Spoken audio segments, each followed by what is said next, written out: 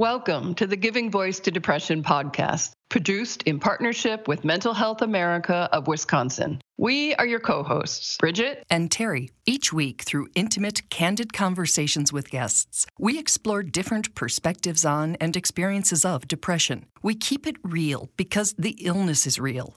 We keep it hopeful because there truly is hope in spite of what depression tells you. We are not experts or therapists. We're sisters and best friends who live with depression and have interviewed hundreds of others who do as well. By sharing stories of lived experiences, we expose depression for the lying bully it is. Hello, Bridget. Hi, Terry. We're 5 weeks into this special season focused on the ways we can monitor, manage, and protect our mental health during these unsettled and uncertain times. If you missed any of them, they start with episode 136. Today's episode will introduce you to 2 new voices. One is our guest, of course, who Bridget will introduce in seconds. The other is a new team member. Welcome, Roseanne, a trusted friend and a colleague from when we both used to work in TV news. She's volunteered to help us during this pandemic and to cover things should either of us get sick, which we are trying very hard not to do. We learned of today's guest, Dr. Melanie Greenberg, when we read a recent article of hers in Psychology Today, titled 5 Ways to Rewire Your Brain to Deal with Coronavirus Stress. Dr. Greenberg is a licensed clinical psychologist, life coach, and author of The Stress-Proof Brain. Here are Dr. Greenberg and Roseanne giving their voices to depression. Dr. Greenberg has literally made it her job to know that the stresses we're experiencing as we face this COVID-19 pandemic are uniquely frightening and very challenging for many. It really is. I think this virus has many of the characteristics that our brains don't like. The unpredictability, the novelty of it, the sort of the threatening nature and the social isolation. So those are all very difficult conditions for us as humans. So it takes, I think we have to stretch ourselves to deal with this. And it takes time to get used to it, to the new normal, I think. Dr. Greenberg describes what our brains do when we perceive this threat. Turns out it has a lot to do with our ancient ancestors' reaction to danger. So our brains like to predict things. That's part of what the brain was designed for. It's a prediction machine. It's designed to manage threat and keep you alive as its most fundamental function. So we have this kind of primitive hardwired wiring that takes over when it senses a threat. And uncertainty is a threat to our brains. So we tend to go into a more stressed out state of fight or flight or fight, flight, freeze. And our brains also might just keep worrying or keep, trying to go over things over and over to try and find a solution to the uncertainty when actually there's not really a solution. And that's a troubling truth for many of us. What can we do instead of taking an impulsive reaction or surrendering to anxiety or despair? Dr. Greenberg has 5 suggestions. Number 1, notice when you are getting triggered. 2, focus on your senses or your breathing. 3, reach out to a friend or family member. 4, make a wise choice. 5, decide what level of risk you're willing to tolerate.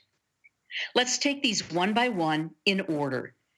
First, notice when you are getting triggered and tap into practices that can really help you to get yourself grounded.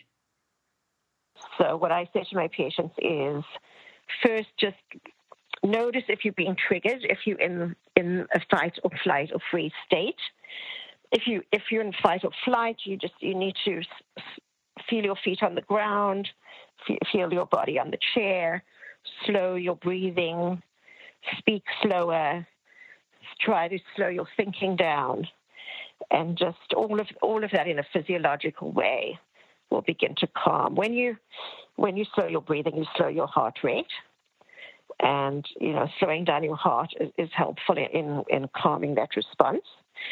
If you just feel depressed and frozen and unable to get off the couch, it's about activating yourself gently, just maybe starting to stretch, doing some stretches, even in your chair, and slowly getting up and maybe doing something around the house like emptying the dishwasher. Emptying the dishwasher, going for a short walk. The idea is to just start, right? Familiar activities to turn to when as little as a half hour of grim news on TV or social media turns up the anxiety. This leads us to Dr. Greenberg's second tip. Focus on your senses or your breathing, especially when you feel that adrenaline start to pump through your body. So notice the first sign that that's happening, that maybe that your breathing's getting more rapid, your thinking's faster, or your heart's beating faster, or you feel panicky.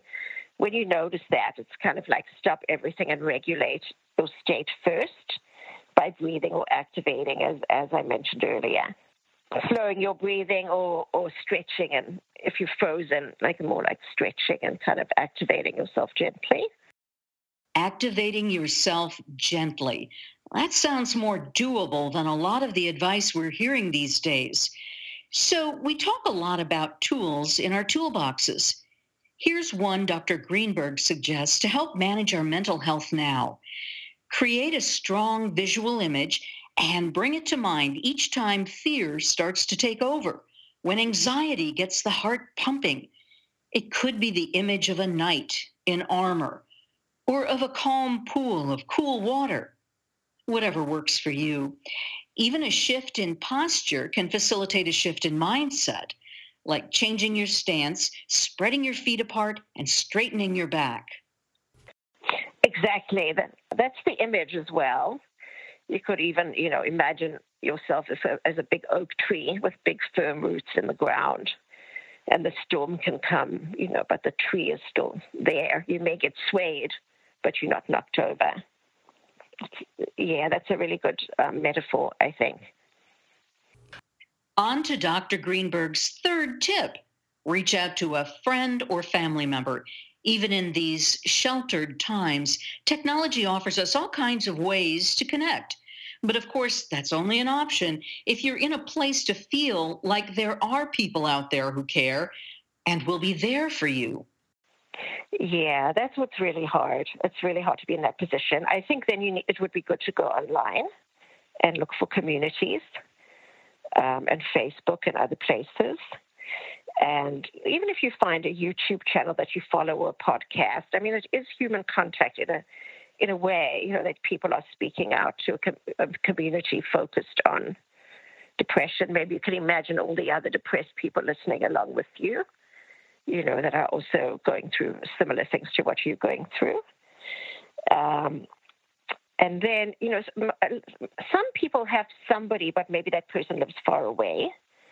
So it feels like you have nobody because your friend's the other side of the country. So if you have that, then call the friend on the other side of the country or stay in regular contact. But if you have nobody, maybe you want to reach out to community organizations, to your church or your temple. We come to point 4. Make a wise choice, even if it feels as though there are no good choices. Dr. Greenberg would say that's when you should look at the least bad option. And it doesn't have to be perfect. And sometimes just making a decision can help you, and getting moving can help your brain because it takes away the uncertainty to a degree. And that helps your anxiety calm down. So an example might be, say you think you're going to lose your house. I guess you could make a decision about whether to reach out to the mortgage people, and ask for if they could, if you could have some kind of arrangement with them, given it's a crisis. Or reach, is there anyone you could borrow money from, or, how much credit do you have? Is it worth using the credit? With respect to your job, some of that is out of your control, but I guess you're trying to be, to do your job as best you can, to be the best employee you can be. and serve the organization as best you can. I think that's all you can do.